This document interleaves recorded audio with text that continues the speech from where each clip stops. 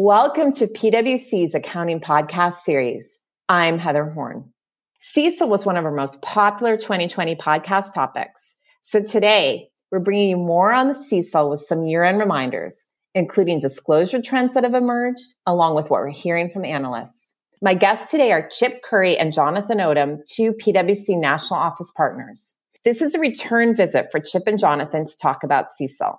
If you haven't already listened to their podcast from September on CECL implementation lessons, I encourage you to check it out after you listen to today's podcast, of course. You can find a link to it in today's show notes. And with that, let's get started. So Chip, Jonathan, thank you so much for joining me again to talk about one of our most popular topics from 2020, which is the new CECL requirements. And I think, as we're moving into year end, thought it would be a great time to talk about some key reminders, some things about disclosure, et cetera, related to CECL. But before we jump into that, I know it's not directly CECL disclosure related, but the recent stimulus bill passed by Congress and that was signed into law did include some changes to the accounting related provisions of the CARES Act. And Chip, I know it's something we've talked about before because it did talk a little bit about CECL. So can you just give us a quick update on that? Yeah, sure, Heather. So there are two areas of the CARES Act that provided certain entities the ability to defer certain areas of GAAP, related to credit losses. So just to hit those two areas, the first is, what's been referred to as the CECL deferral, or what was Section 4014 of the CARES Act. So as a quick reminder, this is an optional temporary deferral of the application of ASU 2016-13. That's the credit loss standard that included CECL. The new bill didn't change the scope of the types of entities that can apply that deferral. So the deferral still only applies to insured depository institutions, bank holding companies, and their affiliates. But what it did change is when that deferral ended. So originally the deferral was scheduled to end on December 31st, 2020. And the new law pushes that out such that the new end will be the earlier of January 1st, 2022, or the first day of the fiscal year of the insured depository or bank holding period that begins after the national emergency is declared to be over. So it pushes back, it extends how long an entity could elect to defer the CECL standard. So that's Section 4014. The other section related to the guidance around TDRs, or troubled debt restructuring. So that's Section 4013. And what the new law did is it changed two things. The first thing it did is it changed the ending date at which that deferral ended. Again, it was scheduled to end or only apply to modifications that occurred before December 31st, 2020. And now that's been pushed out to the earlier of January 1st, 2022, or the date that is 60 days after which the national emergency on COVID is declared over. So modifications that occur in 2021 will be eligible to apply the CARES Act deferral for TDRs. The legislation did not change the other requirements that need to be met in order to defer the application of the TDR guidance. The other thing it did is it clarified that insurance companies would be considered a financial institution that's eligible to apply the TDR deferral. So the TDR deferral has a different scope of entities than the CECL one does. It refers to financial institutions, and the new law clarified that an insurance company would qualify for that. But other than that clarification around insurance companies, as I said earlier, Heather, there was no change to the type of entities that could apply these deferrals. So, Chip, I think key thing for most of our audience would be that this doesn't apply to them and they should just proceed as planned with their regular adoption and with applying the TDR guidance as applicable. Absolutely. If you don't qualify for the, kind of the list of types of entities, then you're absolutely right. The CARES Act, provisions really don't apply to you, and you should consider, going ahead with your normal policies and procedures. Okay, great. Those are great reminders. And just for our audience, we are also in the process of publishing an updated version of the in-depths on both the impact of COVID-19 and the CARES Act. Not tons of changes in them, but we thought it'd be great to update them and make sure they're kind of set and ready to go as year-end resources. So look for those this week as well. And then one other thing I did want to mention, since we're talking about the CARES Act before we get into CECL disclosures, and I've previously mentioned, it's come up on, I think, podcasts about the FEI conference and maybe in some other venues, that the FASB had said at the FEI conference in November that they had planned to issue a Q&A related to government grants. And as we know, there are many government grants from the CARES Act and companies looking at that accounting. However, based on our latest discussions with them, that's no longer the case. And instead, they're going to just continue with outreach and small group meetings, including potentially a public board meeting to determine next steps for that project. So wanted to let people know they don't need to look for that Q&A right now. And if you are dealing with government grant accounting, highly encourage you to listen to our podcast from last summer. So with all of that preface then, why don't we start and jump into our real topic for today, which would be CECL disclosures. And Jonathan, obviously you've been our guest before talking about CECL and disclosures, but can you give us an update on some of our perspectives and how things have evolved since Q3? Sure, Heather. Thanks for having me back. As we talked about in our podcast in September, there's a fair bit of prescribed disclosures in the CECL guidance, but there's also a fair bit of disclosure guidance that's fairly principles-based. So the good news with that is, at least for these principles-based concepts, it doesn't tell you exactly what to do. The bad news is it doesn't tell you exactly what to do. So there's a lot of judgment and a lot of teasing out what's relevant to investors, what can be done, et cetera. One of the underlying key tenets of the disclosure objectives, however, is explaining the drivers of the allowance for credit losses and the changes during the period. So as we've looked at the first 3 quarters, I think we've seen some pretty clear trends as we progress from Q1 to Q2 to Q3. One of those has been more disclosure around macroeconomic assumptions. So these would be forecasts of GDP, forecasts of unemployment, those types of things. We've seen more entities providing those forecasts, at least for the base case scenarios. And I think we've seen more dynamic disclosures around the periods. Each period, what's going on, kind of a more dynamic disclosures around the actual key drivers, even if that's somewhat qualitative as well. We've seen some entities also, as we move through time, provide sensitivity assessments around the CECL reserves. But I would say that each of those sensitivity assessments have been a little bit different. Some talk about if we weight it all to the downside scenario. Some talk about if we adjust certain assumptions in certain ways.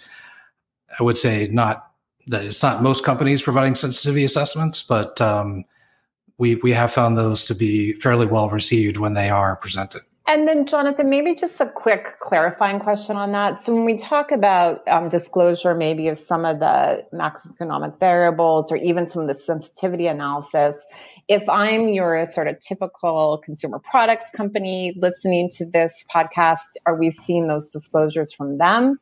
Or is this really more something that we're seeing coming from the financial institutions? Yeah, that's a good point. Heather raises some good points that, just a reminder that CECL does apply beyond the financial services industry. It's most prominent, if you will, in the financial services industry for the obvious reasons. But based upon your particular facts and circumstances, it still might be material or significant to you, even outside of banking, insurance, those types of sectors. So my discussion here is prominently based on the banking sector where it's more prominent. But I think registrants, issuers should be looking at, the disclosure criteria, the objectives, and evaluating whether some of these are meaningful for the investors to understand their own situation. Yeah, and I guess in particular, given what happened in 2020 from an economic perspective, maybe there are additional companies that this is more material than maybe they would have even anticipated a year ago. So definitely something that you shouldn't just assume that this is not applicable to you because you're a non-financial institution. So then, Jonathan, sort of with that background, then one of the things places where I know we get a lot of questions is just trying to understand what we're hearing from analysts and what they're looking for when they're using these disclosures. We did talk to a number of analysts, in this case in the banking sector, given the prominence of it, the prominence of the disclosures and the impact of credit on the banking sector. Over several quarters, we spoke to maybe half a dozen analysts in each of those quarters to get their input on what they found helpful, what they would like to see more of, et cetera. I would say, generally speaking, through the analysts, the investors, where they would like to see more is in a few areas. First, more detail around the various scenarios. So if you're using multiple scenarios to come up with your estimate, that's been an area where they'd like to see more understanding of the different scenarios. They would also like to see more consistency across entities to make it easier for them to compare. I think that's a little bit harder to ask for given the principles-based concepts, but we've seen a little bit of alignment in the banking sector directionally. And they often ask a lot of questions around the so-called qualitative reserves. What does that mean? Like, help me understand why that's necessary. As I talked about earlier, we've seen more disclosures around macroeconomic assumptions. I think that's been well received in understanding the period-to-period changes. But like I said, one of the things that they would like, again, it's somewhat of a tall order, is, some consistency in what's presented and what periods going into the future are presented, et cetera. But all in all, they do view the macroeconomic assumptions, at least in the banking sector space, given the importance of it, to be particularly relevant for their understanding of the CECL reserves. And they've told us that they're really using these disclosures in three ways. One, understanding the relative assumptions across entities, right? So if you think about GDP and unemployment, what does Bank X versus Bank Y think? They're also looking to understand directionally, how does the assumptions of the particular entity compare to their own assumptions of unemployment, GDP, et cetera? So at least understand kind of a directional potential impact if, the future looks different than what's projected. And then they also look at it very closely, kind of period to period, help them understand what's really driving the overall reserve change from, Q1 to Q2 to Q3 to year end. I would say analysts also told us that when the sensitivity analysis was provided, that they found that to be helpful. Although they did say that in some cases they felt like without having more information, it was a little bit hard to fully digest how to think about that. So I think those are probably if I had to summarize it, some of the key areas of focus. What's important, or maybe an important note, is that the analysts also had told us that in some cases, at least, they had conversations with either the SEC or the FASB as part of their outreach efforts. And so, we would expect these to be at least considered as the SEC and the FASB are thinking about down the road any potential changes to disclosure requirements.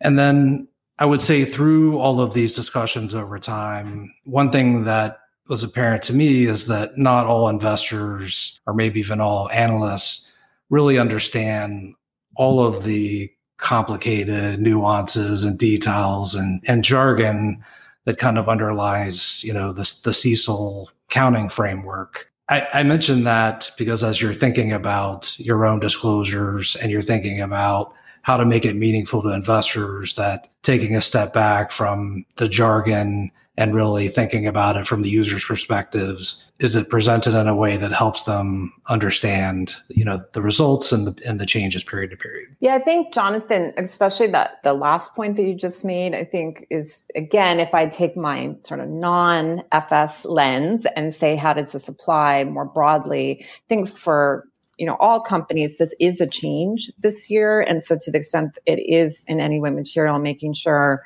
that your disclosure is clear so people can understand the impact. But the other point you made that I thought was interesting is thinking about how you compare to others in your industry. And so just being aware of how others have disclosed this, what they're including, could be helpful, again, whether you're a financial institution or not. So I think those are good reminders across the board. One thing you mentioned, though, that Chip, I want to go to you with the question, is Jonathan mentioned the fact that analysts made a point of telling us that these are sort of questions and observations that they've made in discussions with the FASB and the SEC.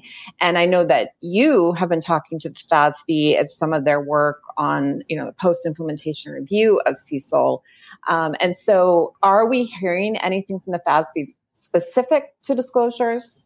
So you're right. I mean, the FASB has done a good amount of outreach to preparers, to auditors, to analysts already on the CECL accounting standard, even though we're not even through the first full year of adoption. And certainly a lot more is planned. In addition, they've been actively reviewing publicly available informations like filings, press releases, and analyst presentations. And as Jonathan mentioned, my sense is they've heard a lot of the feedback and from analysts and are sensitive to some of the points that Jonathan made. With this respect to disclosure specifically, my sense is that the FASB will naturally want to let the first year of adoption play out, let the first annual reporting process go through, read through what's in the 10Ks and in the financial reporting. And then we'll do additional outreach throughout 2021 and then come back to the board with some feedback on what they heard around disclosures and what they've seen. So then, Chip, maybe since we're on the topic, I know I asked you specifically about disclosures, but any other sort of general observations about CECL that we might expect to come out of this post-implementation review, or is it really too soon to make any, predictions? There's two other areas the FASB is actively doing research on and outreach on. The first is the troubled debt restructuring model, and what place does the concept of a troubled debt restructuring really have when you're in an expected credit loss model? So that's one aspect they're looking at. And the second thing that they're looking at is this distinction between assets that are purchase credit deteriorated and assets that are not purchase credit deteriorated, and the difference in sort of the day one treatment between those two assets. So no surprise on the topics that they're doing outreach on. And again, those are just their initial topics from sort of their initial reviews. So I fully expect them to look at other aspects and other elements as they continue to get feedback. Okay, I think that's helpful perspective. And again, something probably for your average company applying CECL sounds like not a lot that's going to impact, and they should just keep on with the current guidance. So, Jonathan, going back to you, another topic I always like to ask you about is SEC comment letters and any new developments or anything you'd highlight that we've seen in terms of questions coming from the SEC.